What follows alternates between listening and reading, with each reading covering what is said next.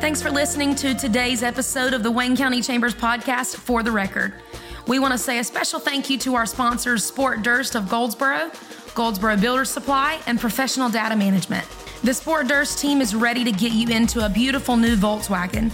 Offering open and honest pricing on every vehicle and service, Sport Durst of Goldsboro understands the value of your time and dollars. Providing quality building materials since 1953, Goldsboro Builders Supply is your premier destination for custom designs and excellent service to builders and contractors in Wayne County and surrounding areas. Professional Data Management offers specialized service and technologies designed to help you gain maximum reimbursements for the valuable services that your office provides. Another huge thank you to our in-kind sponsors, Daniels Furniture, University Lights of Goldsboro, and Johnson Carpet One, who together worked hard to make our beautiful podcast set what you see today.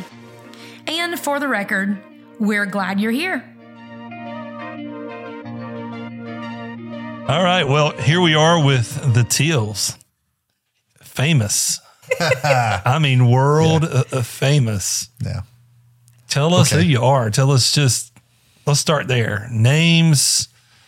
Where'd you come from? Just some little personal intel. Sure. Well, I'm here with my beautiful bride of a couple of years, Luke Teel. Meg and I, Meg here, are both from Newburyport, Massachusetts, born and raised. I'd say the first in both of our families to reach escape velocity from small town in Newburyport, Mass, just north of Boston, right on the seacoast. All of our families, as we've said a couple of times, we can go all the way back to great-grandparents on both sides of our family are all from the same hometown.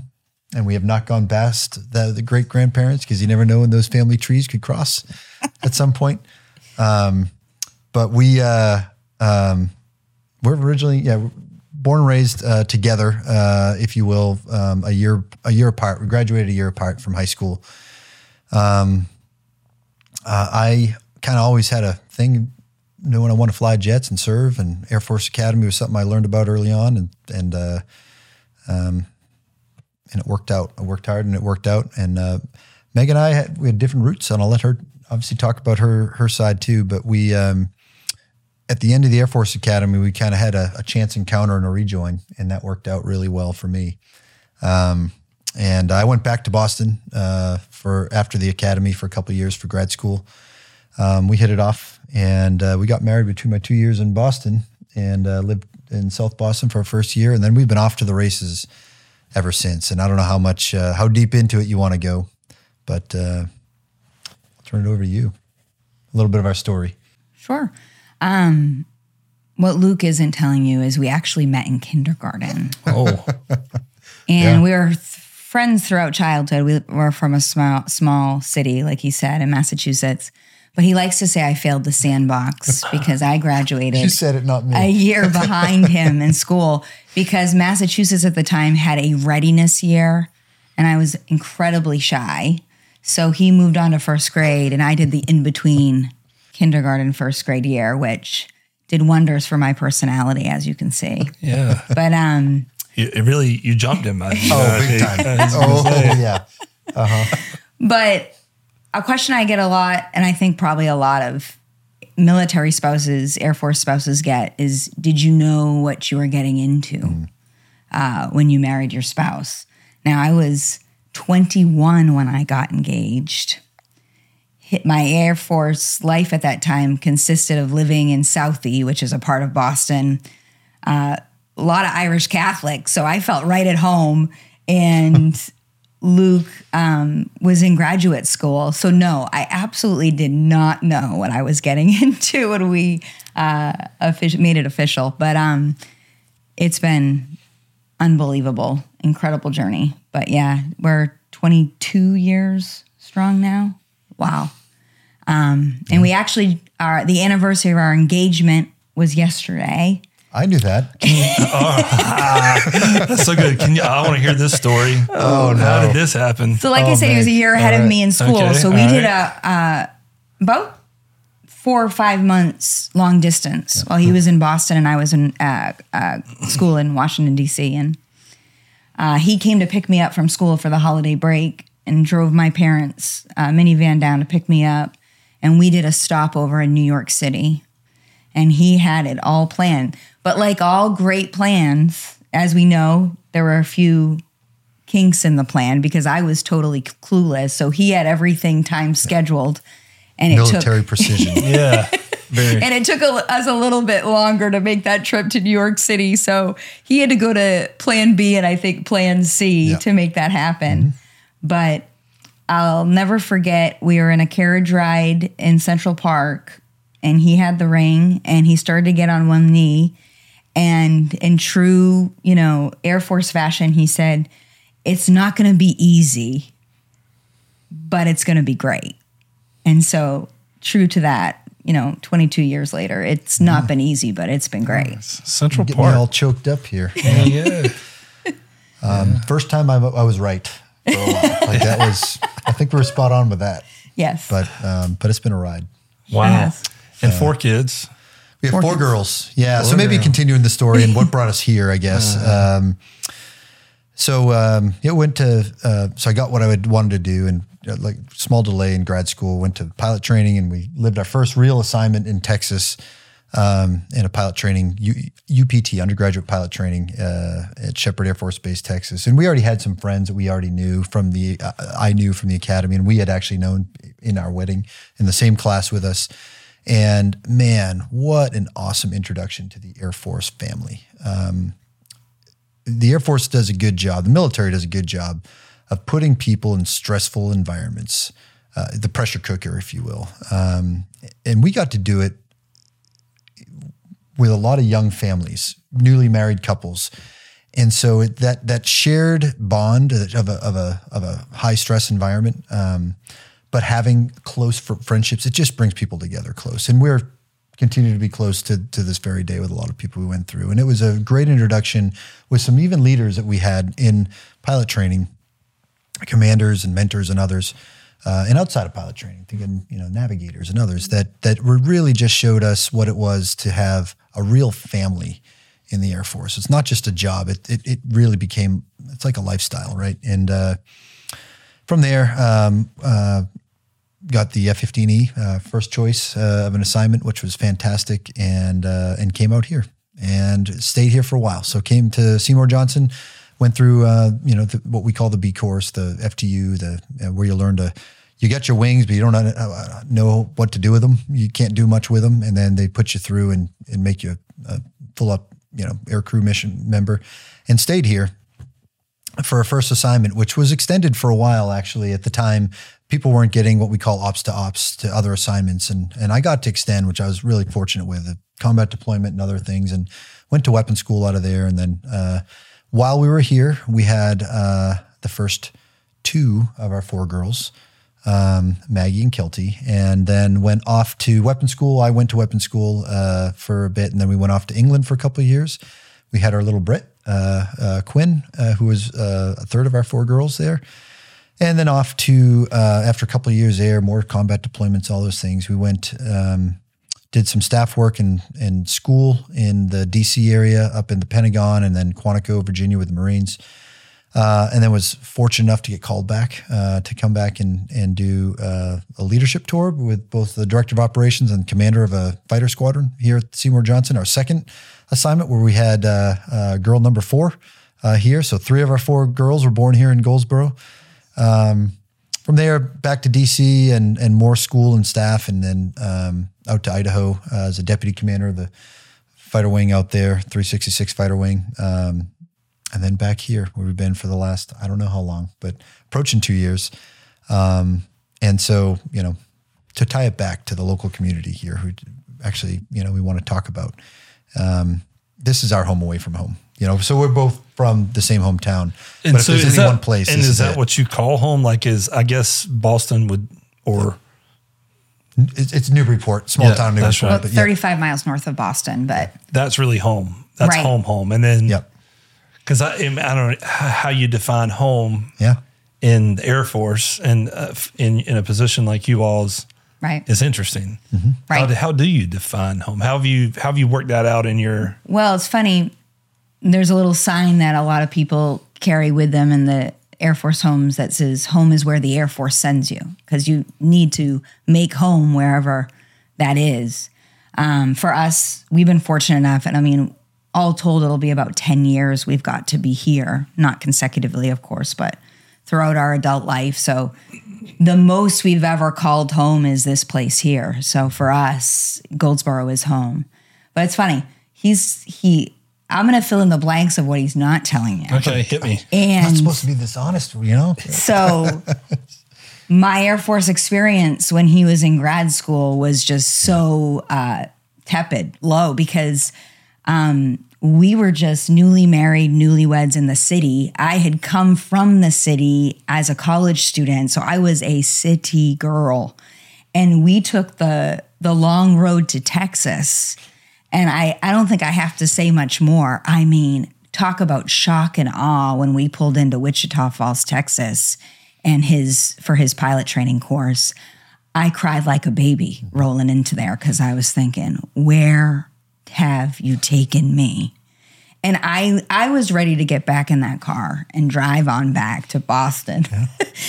And wouldn't you know it, when that course was through, I cried like a baby having to leave, because we had built that home with our people, you know? And I think a lot of Air Force families, spouses will relate to that, where you just dive in, create community, bond with people so fast, they become like family, and you cry when you leave a place. And sometimes these places aren't great. So it's like the people are what make it so awesome. Yeah. Well, and it's funny, and no disrespect to any other, branch or service, but the experience that I've had with the Air Force and leaders in the Air Force, there's something different. There's a different quality around character and family and I don't know, education. I'm not sure how to put a finger on it. Bryce Silver was one of my first introductions to amazing human. To an Air Force leader, yep. And you know him well. You know him better than I know him. I mean, that a family like that, and you're like, oh my gosh. I mean, these people are. It's like the best of all of it. Like, they clearly high capacity people, mm-hmm. right? All you guys, very high capacity leaders, high capacity families, but there's not an arrogance about it. I don't know. It's just a different quality. Explain that to me. Well, present company excluded, I'd say there are amazing humans, people. I say, officer, enlisted, civilian, just amazing people we work with every day,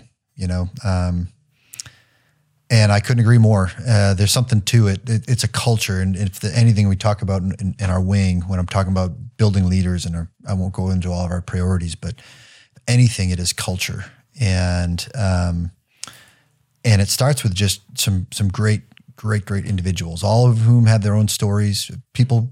Different people join the Air Forces for different reasons. And, I said this, and I heard this. It's not an original thought, but from other senior leaders before me. But people join for some things. I joined because I thought flying jets was cool. And I had a sense of patriotism, and I thought serving my country would be cool too. And flying jets still, by the way, is cool. Yeah. I like it. It's a lot of work cool. And all that too. But I stay in because of the people, because of the amazing individuals you get to work with every day. And I'm still blown away by people and their families, and how it is a family thing, and it's a different age, and we have different challenges and all that. Sure. But that there's something right there, and I wouldn't say it's just the Air Force. I went to school with Marines. I think I mentioned before we started here, and great friends actually from every service, Navy, Army. So we have friends from our experiences across the board. And I wouldn't say maybe you're exposed to the Air Force, but I agree. I think there's amazing people I've met. And that's just been the coolest part. And that's what keeps us in, is just the people part. And the resilience of the families. And I think it's probably comes from what you just mentioned, having to go to these unfamiliar places and having to just figure it out, every new place, every new town, every new stop. And, but it's obvious. I mean, it's something that's identifiable, and unique, I think. And it's a good, I see it as a very positive thing, not just for the country, but for the communities everywhere you go. I mean, yeah, it's very beneficial. Hey, let me put, yes. I'll also say it's also, we're all human, and it's not always easy. Sure. It's, we're all very human, and it's not always, and relationships are strained, people are strained, and so, one thing, again, non-original thought, but I've heard people say, when at some point, either you'll be done with the Air Force or the Air Force will be done with you. Make sure that the people that you're with are next to you when you leave, and like anything, the moves, the deployments, TDYs, it can be a strain on people too. But that is something that, we talk about and emphasize a lot. When you talk about families and supporting airmen and families, a explicit priority in the wing, trying to build that culture in, making sure that we're all balancing at every level too. Because, it's we're all human, and while it might seem like we can make community everywhere we go, and we often make it happen. It's hard. It's hard work. Well, culture trumps everything, they say. Yep. And it makes that uniform, I think, mean something. And I think you feel it everywhere you go, and run into you all. So I think it's successful. Even if it's not perfect, it's successful. So that's a good thing. So Goldsboro, you talked about, it's been a meaningful place for you. What's been some highlights, your favorite parts? Well, sorry, I'll start first, and I might even step on your toes a little bit here. Same answer. It's the people, right? I mean, it's while the city and the town and the county, having been here a few times and approaching 20 years, frankly, have seen a lot of changes for the good. The downtown, the Berkeley, and all of the things. It's just the people. Like anything, we've got friends from our first assignment. That we were here, neighbors from our first assignment, some of whom we work very closely with right now, in my current job that we've known for years. And they're just good people. It is such a great and supportive community. People we've gone to church with, continue to go to church with, we've known for years. Pastors baptize our children, and so on and so forth. And that's it. It's just such an awesome and welcoming community, even by the line of questioning. Just people appreciate airmen. They can empathize. We talk about quick bonds and forging those bonds fast because you sometimes have a limited time together. Very rarely have we ever met folks that are standoffish and don't want to. And we have in other places. It's some people are like, you seem good, but I don't want to say goodbye to you in a year. Right. That hasn't been the case here, and just a welcoming community in every sense. Cool. Totally, yeah. I mean, hands down, the most welcoming military community that we've known. We're obviously biased because we've spent so much time here, but we are grateful for that, and we consider ourselves blessed to be able to call friends here that are permanent here for 20 years friends. I mean, that's almost unheard of for an Air Force family to be able to say, wow, we've known them so long, because typically you're only at a place a couple years, 2 or 3 years, and then move on. But for us, it's been just this journey that keeps bringing us back here. And for whatever reason, it's only and kind of enhanced our experience, our Air Force experience, to have that continuity for our kids too. I mean, they love hearing about where we bought our first house and where we brought them home from the hospital, and the fact that we have been able to see them in this community several times as they've grown up has been wonderful. To think there's people here in Goldsboro that knew us in our early 20s, saw as our kids have grown, and now, our oldest is 17.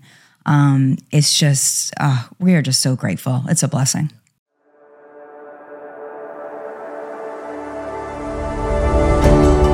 Sport Durst Volkswagen Mazda of Goldsboro is proud to support Wayne County Chamber of Commerce. Family owned and operated, Sport Durst knows the importance of keeping local money local and supporting the community. We put our customers first with the area's best pricing, best trade-in value, and best selection of new and pre-owned vehicles. Come experience the Sport Durst difference, where customers and community come first. Yeah. So long run, long ride, I'm sure. But how does one become a colonel? Well, you got to be in a while to start with. And yeah, there's a lot of different paths to be a colonel. You know, it's one of the more senior ranks. But like anything, you start at the ground level. And what is ground level? I mean, I guess if you're an officer, doesn't it starts after college? And do you start at lieutenant, or how does that work? Yep, that's right. So formally, as far as the grade structure, as we call it, once you become an officer, and there's different ways to become an officer. I went to the Air Force Academy, which I did not to make it about me, but I didn't come from a very a deep military experience family. You know, I didn't have a dad and so on and so forth. I just heard, well, you want to fly jets? You know, that's a way to go, and that was the way I kind of pursued. But you can go to college, ROTC. You can go to college. You have to have a degree. That is a prerequisite among some others. You can go to what's called OTS, Officer Training School, and you can be enlisted and then go through, get your degree, and become a OTS. And there's other different routes for like medical officers, direct, whatever. But the standard flow is you get in the ground level, which is as a second lieutenant, the 01, as you call it. And for me, actually, I was, as was mentioned, I kind of did that time in a unique thing, being able to go to grad school for a couple of years, which was really interesting, eye-opening, aperture expanding pretty early on, non-standard. And then we call it pipeline in the rated career field, or in the called pilot aircrew career field. So, but every career field's a little different, but you'll have your own sort of path within that career field that will include functional expertise, getting good at doing something, and leading, at the shop level and doing other things. And then you get flight command and more leadership as you move up. And like a lot of things, it's kind of up and out. I think like a lot of us, I didn't come in to the Air Force ever thinking, man, I just want to be a colonel. No, I came in, as I said, I want to fly jets and serve. And, like I said before, the reason you stay in is sometimes a little different than the reason you come in. And I really love the leadership part of command in particular, but you lead at all different levels. And like anything, at a certain point, it's a pyramid. There's just, sometimes you look around and there's fewer of your peers around than you, and you end up in those higher echelon ranks. But you do that by you move up typically by doing okay at certain levels, and there's on ramps and there's off ramps too, and a lot of it is personal choice. I know a lot of equally or much more capable officers than me that for personal or family reasons and the balance of life and all that, they find an off ramp earlier. And we just found it still works for us. Like I said, it's not always easy, and we enjoy what we're doing. We're having fun, and so we're still in. Well, and we made jokes about you being old, but the truth is, to be at the level you are, you seem young to me. I mean, you guys seem like you're in the thick of it, like in the middle of your prime, and so it seems like. I mean, with that said, that there's a future for growth even. Is that something that you feel, or is that, do you have is that? Oh, no. Well, we've had a lot of conversations of what's next, and I'll let, Meg can talk to that too. We really are. And I think I give this advice to a lot of people. Have an eye on what could be, but really take everything one step at a time. Sure. Because, life can hit you in the face, as it has for us personally and professionally in other ways. Life's going to hit you at some point, but one step at a time. We'll see what's next. We're enjoying it right now. We're looking at what the immediate future could be, and maybe some deployments and other things in the future. And then a lot of it kind of comes to how's the family? again, I can't go without her and the whole family by my side. You know, you get those out of whack and it just doesn't work out. So right. We'll see, but enjoying it right now. How do you feel about all that? It's funny.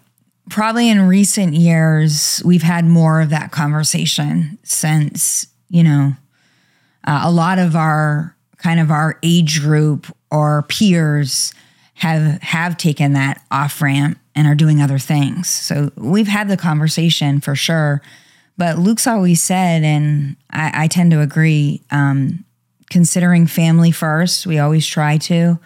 But if we're still enjoying what we're doing, there are just way too many positives for our family to step away from that. And we've kind of thought until someone's saying, get out of here, time to go, we'll serve and do our best as long as we can. So, yeah, that's amazing. Because I think a lot of folks at those points in their career outside of military face similar, not the same. It's a different structure and a different track, but I think around this season of life, it's a little bit like, which way do we go here? I can either stay here and then I'm a lifer, or if I exit, am I having to reinvent myself? I don't know. It's like that. I think that there are many families that have to navigate that career, high achieving careers, and working through what next steps are when you start getting into rarer air, right? Because the steps become a little bit more elite, and elite sounds cool to, the world and maybe even to you personally, but then you have to measure it against so many other contextual demands. Yep. No, I mean, Scott, you're bringing up conversations. I feel like, we talk about, we talk about us, of course, but I talk about with officers every day.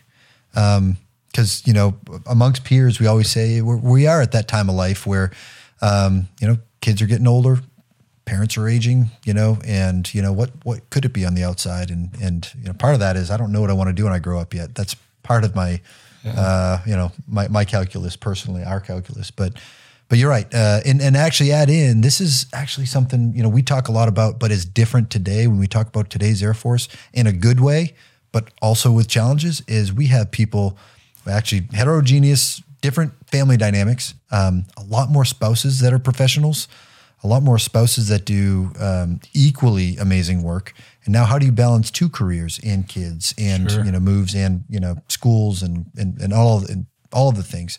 And that's a challenge. It's absolutely a challenge. And it's how do we retain talent? And I think you give a value proposition. You show that, give them something that's meaningful, that they feel like they can move the ball forward and be valued for what they do, and they're doing valuable things, and they can bring their family along with them as much as they can. Nothing's ever perfect.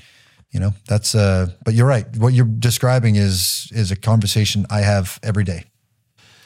Well, and on the spousal employment side, I think about this a lot. The challenge, the tension, I guess, is employers may not always be receptive to what they perceive to be short-term employees. Is that fair? Is that the biggest challenge, or what do you see as the biggest challenge to a spouse being able to have whatever optimum career they want at any given time? What are the obstacles as you see it? Sure.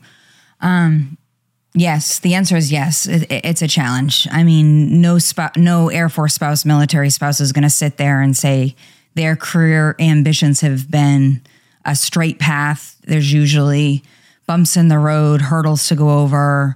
You're talking to a teacher and a school counselor, so state licensure and moving as much as we do is a huge hurdle. One, in recent years, they've really tried to improve for spouses. But I think. Explain that issue right quick if you don't mind, because Sure. there'll be people who are listening to this who don't understand What that issue. means. So what does it mean when you say? So being of a profession that requires a license and at the state level for a military spouse who may only live in a state 2, maybe 3 years at a time, it makes being able to pursue that career somewhat challenging because you're needing to get license in whatever state you teach, practice. So you can think of any number of jobs where you would need a state license to actually work. In recent years, at the federal level even, they've tried to help military spouses knowing that this was such a huge hurdle. And quite frankly, that's such a hurdle in families that we talked about families, taking the off-ramp away from the Air Force, away from military life. It is because to give spouses more stability in employment and career. So, at least when we talk to our friends, that seems to be one of the reasons to take the exit ramp. But for me personally, I happen to choose careers where, that's how I'm able to work is with state licensure. So I've had several challenging assignments for sure to be able to work. It's not easy at all. And I think we keep saying that, I think over and over again today. But the truth is people are aware of some of these hurdles and are trying to make them better. I'm thinking of my school counseling. There are certain states that it's easily transferable. Mm-hmm. So I'm able to work in certain states a lot easier. We love that across the board. And I think that's what they're moving towards. But we talked about spouse employment, which is huge. And like you said, the Air Force wasn't what the Air Force was even 20 years ago, where you may have had more spouses at home or not working full time or whatever it may be. So I do believe we're headed in that direction with the understanding that, hey, essentially this is a transient lifestyle. And to make it more acceptable for families to stay in, we need to improve our laws to help those families. So, if I may just Sure. hit on that too, because as you know, Scott, you've been to a lot of events and discussions with me, and this is one of the things I and we in our 4th Fighter Wing, the leadership, Seymour Johnson leadership has been going after, because this is a readiness issue. Retention is a readiness issue. Huge. And people, we recruit airmen, but we retain families, usually around the dinner table. And I can think of we can think of many people who have had challenges that transferring licenses over. And what the way it works now is, in today's environment, today's economy, what's good for our military families in general, and there's other things, quality of life we can talk to, more, is good for the community.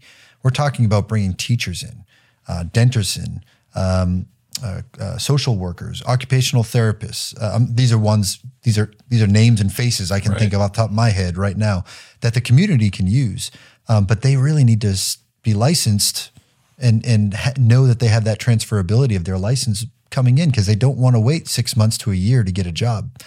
And so one thing we've been working with the state a lot on, and state leadership and North Carolina MAC and the NCCC, North Carolina Commanders Council, et cetera. And we're getting progress with this, is really highlighting that. There is federal legislation, the Civil Service Members Relief Act, which directs states to be able to say you must use another state's, for most, not all, most licenses, you must use and honor other states' licenses for most occupations, but assuming that they're in good standing and things of that sort. But it still requires the state bureaucracy, which is not singularized. It's like every bureaucracy.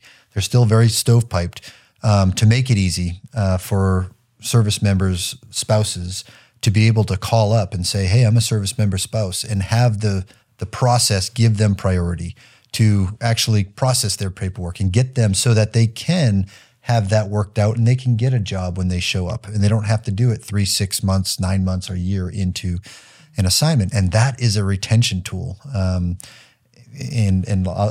likewise, that can be an off-ramp. And, I've seen both. Anyway.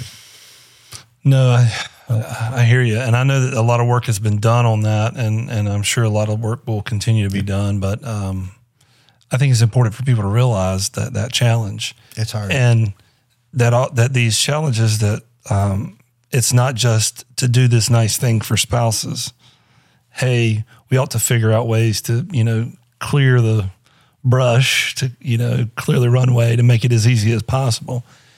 People need to understand it as a threat to the mission. It is a threat to what you do, because it's a threat to your families. And anything that is an obstacle to your families becomes an obstacle to your jobs, becomes an obstacle to the mission.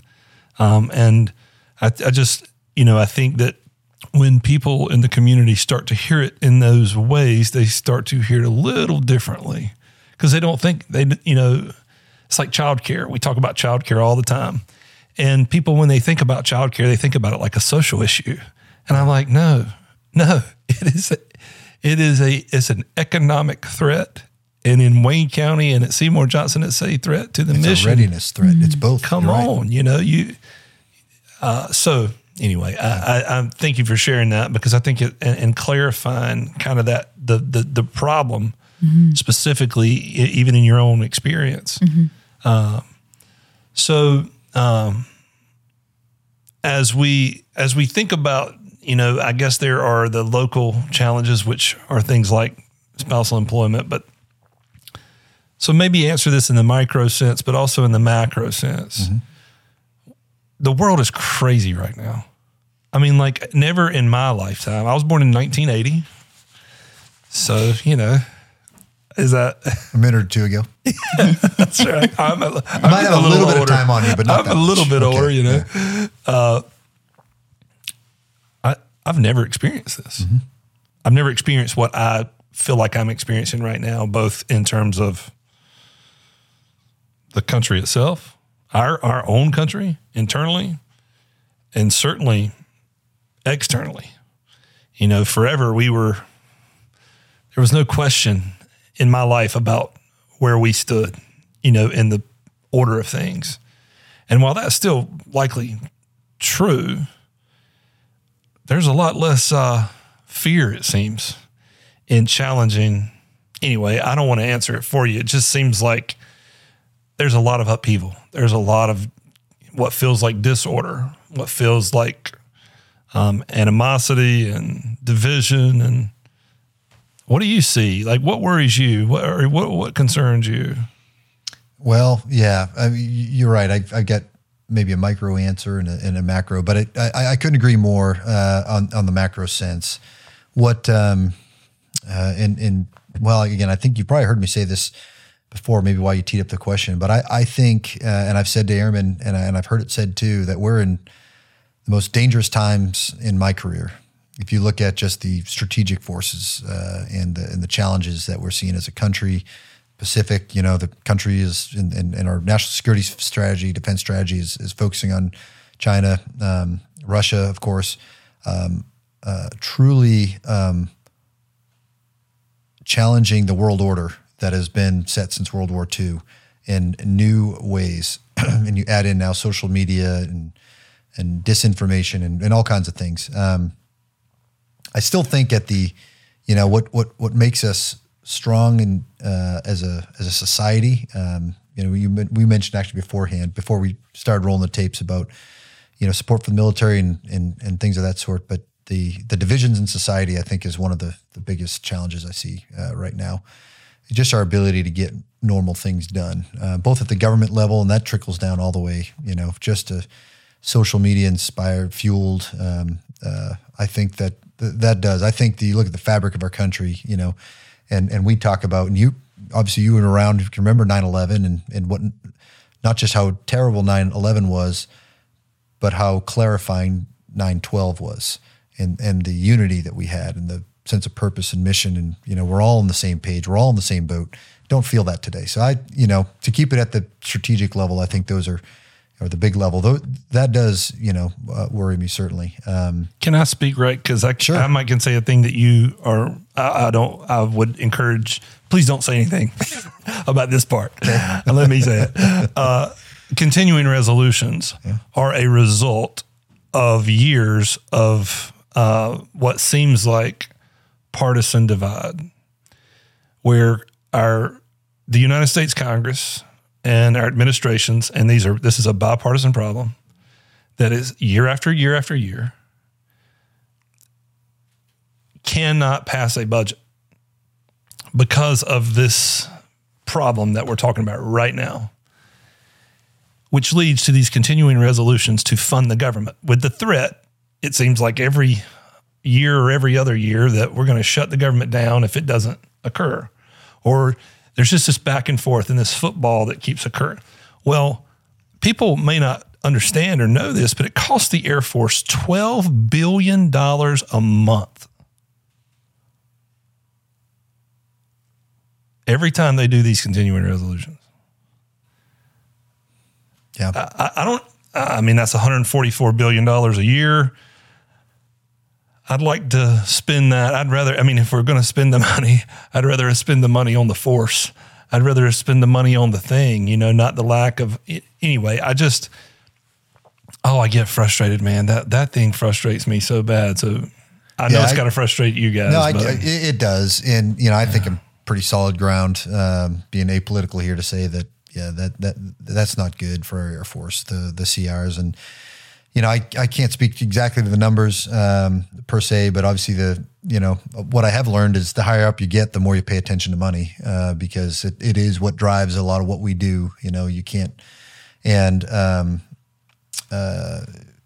think the continual start, stop, it affects everyone. The shutdowns, the near shutdowns, has a human toll.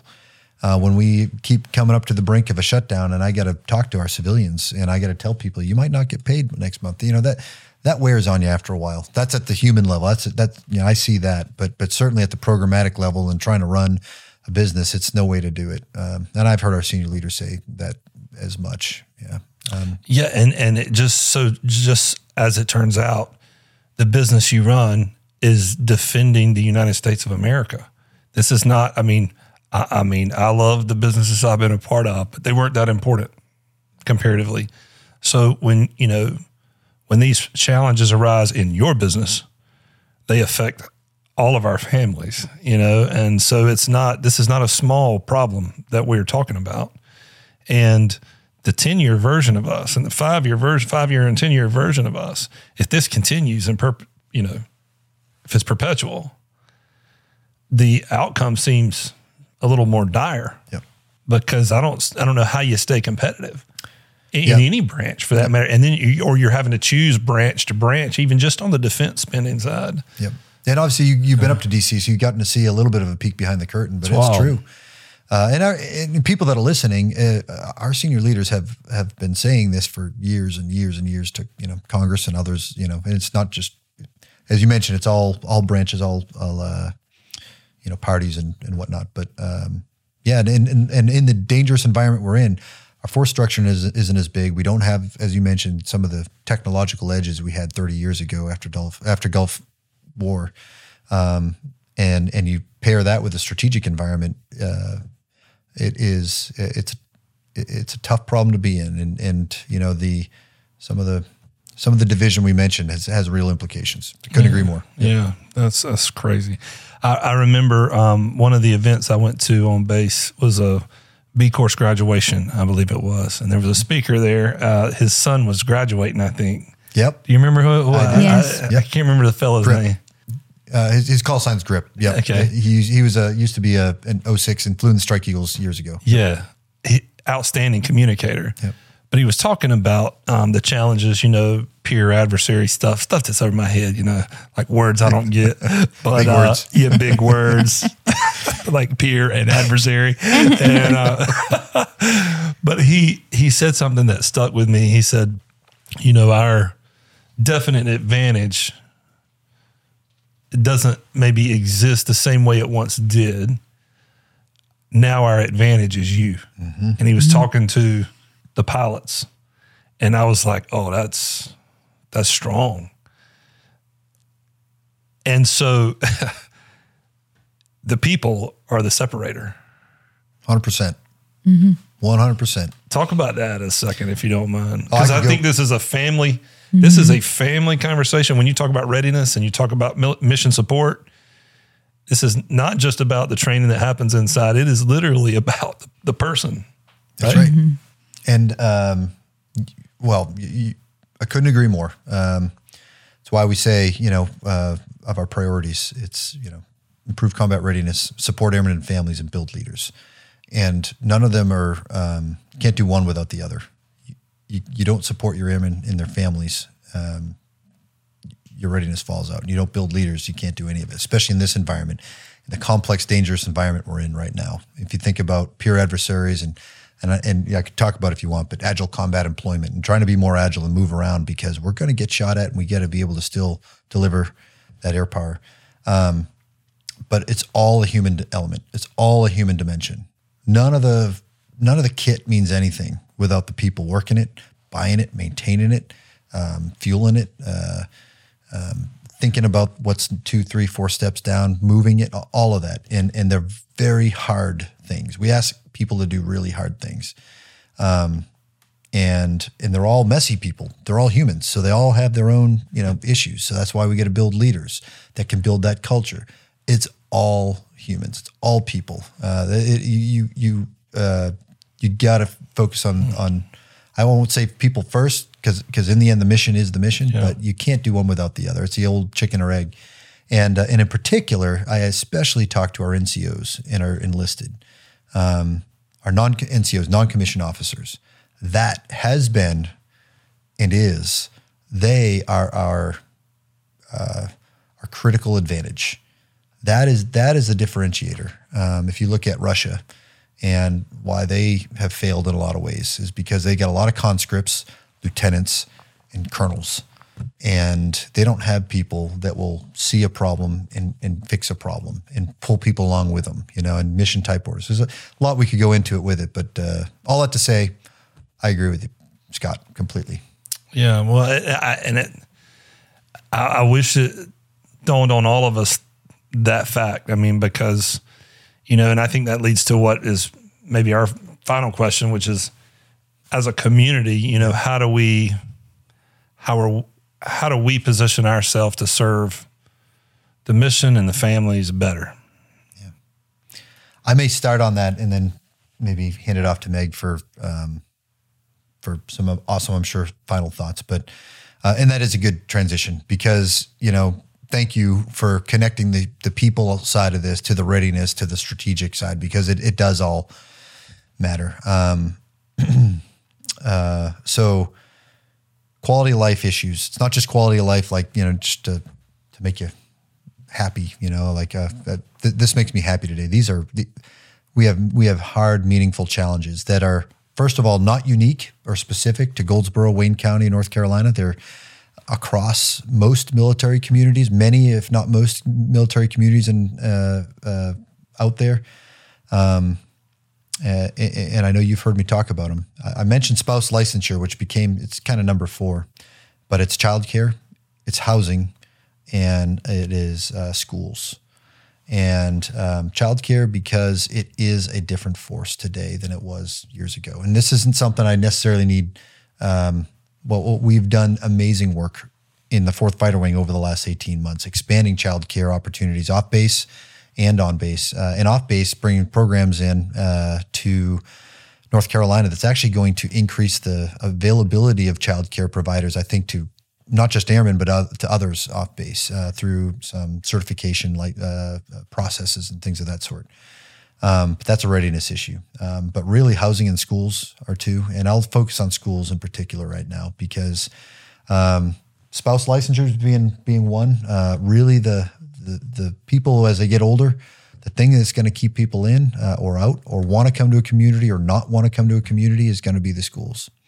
And I say we owe it to our airmen to give them the opportunity for a good education for their kids.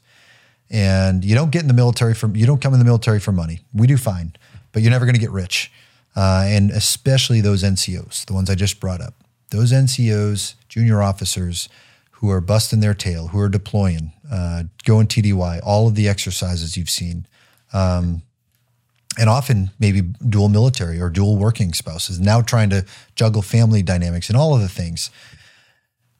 If they don't have a place where they know that their kids can have a good opportunity to go to school, they're not going to want to come here, or they're not going to stay in. So schools is a challenge nationwide. And I know in Wayne County, we've talked extensively about this, and there's a lot of goodness we've done. We've opened the school on base, which has been fantastic, but you can't put up a mission accomplished banner on that. There are resource challenges. Our schools are old. I believe in the broken window theory, of that. But we also have teachers. It's hard to keep teachers here. We have busing shortages. So resources is a factor, and that's and there's a lot of different entities at certainly the county, but the state and others that I think need to get after that from a resourcing side. And then there's just the other things that I know and I've talked a lot to the superintendent is working on just to offer a good classroom environment, make sure there's enough counselors, things of that sort. But any effort, any help with improving our schools is important. I think from just how can the community and the government community at large help, that is one. As important, and this gets to all of the people in the community, as important is just building those bonds and those connections with our airmen. Having been here 3 times and having this be our home away from home, what made it special for us is that bond, that connection, that we work together, we play together, we worship together, and just having those connections, and they can be small. And this is where I'll hand it off to Meg too, because I know she is. We talked about it a little bit on the way here. Amazing bonds with the community, but just go out and make some connections. You stole all my lines. No, I didn't. Every single one. He must know you well. I'm just kidding. But yeah, I mean, Scott, you talked about the last question about what worries you. And I was talking to Luke about, as a mom, it's like, what doesn't worry me? There just seems to be always something. So I don't think I'm unique in that way. But from an Air Force side and living on base, I don't think a day goes by where we don't think of our airmen, the ones living on base, our single airmen that, this is their first assignment, their first time away from home for a lot of them. So I think for us, it's always been about building community from, first assignment, single airmen to the families living on base to the families all around the county that serve in the military. So there can be touch points throughout that can be critical and strategic. I mean, we just had our cookie drive, which you all helped me out with. We've got a hall filled with cookies, by the way. Still. So the Chamber of Commerce is a huge partner for us in that. All the local support of that. I mean, that's been going on for as long as I've been around. And so, 20 plus years doing that in the local community for our airmen at the holiday season. But I guess my point is those are practical, manageable, but practical ways of helping airmen and serving airmen. And I think a takeaway when we did that recently was one of the airmen saying, man, I was having a really kind of not so great day. And then I arrive at my dorm and there's that gift sitting on the doorstep. And I think I can speak for a lot of spouses and military families that have gone through lots of deployments and a lot of time away from their spouse, whether it's TDY or a deployment, and those little small connection points or touch points that you may not think are a big deal, but to a military spouse who's lonely, to a military kid who hasn't seen a parent in months, to a young airman who's first time away from home, those even just small moments of connection can be a difference maker, not just in their day, but their time serving here. So I want to thank the community for all their support. That's just one instance of many where they've helped serve us as, you know, the active duty are doing their job and doing it well, and, you know, getting the job done in a lot of ways. So, well, it means the world to us what you do, and your entire force and the families that make up your entire force. You're the best we got, and anything we can do, we want to try to do. And I think, you know, I just will speak on behalf of this community. I think they've made that clear over the years, but even today, and I know we've got some challenging times ahead probably, we just want to thank you for your service, and thank you for those long runs and those overcoming those obstacles and tracks and navigating it together, and even being here today and speaking, you know, candidly about those things. I think it's beneficial. And so thank you for your time, and we appreciate you. Of course. Thanks, Scott. And if I could just say, finally, if I didn't say it before, I try to say it at every opportunity because I mean it. We've been to a number of communities, and despite challenges, you know, schools, there's no easy button with that. There's, you know, we're making progress. But at the human level, there is not a more supportive family or supportive community than Goldsboro, Wayne County, of any in the Air Force. I would put up our folks against any others out there because of those connections, because of that family. And then we know from personal experience, we hear it and see it every day. So thank you, Scott. Awesome. Appreciate it. Thanks, guys.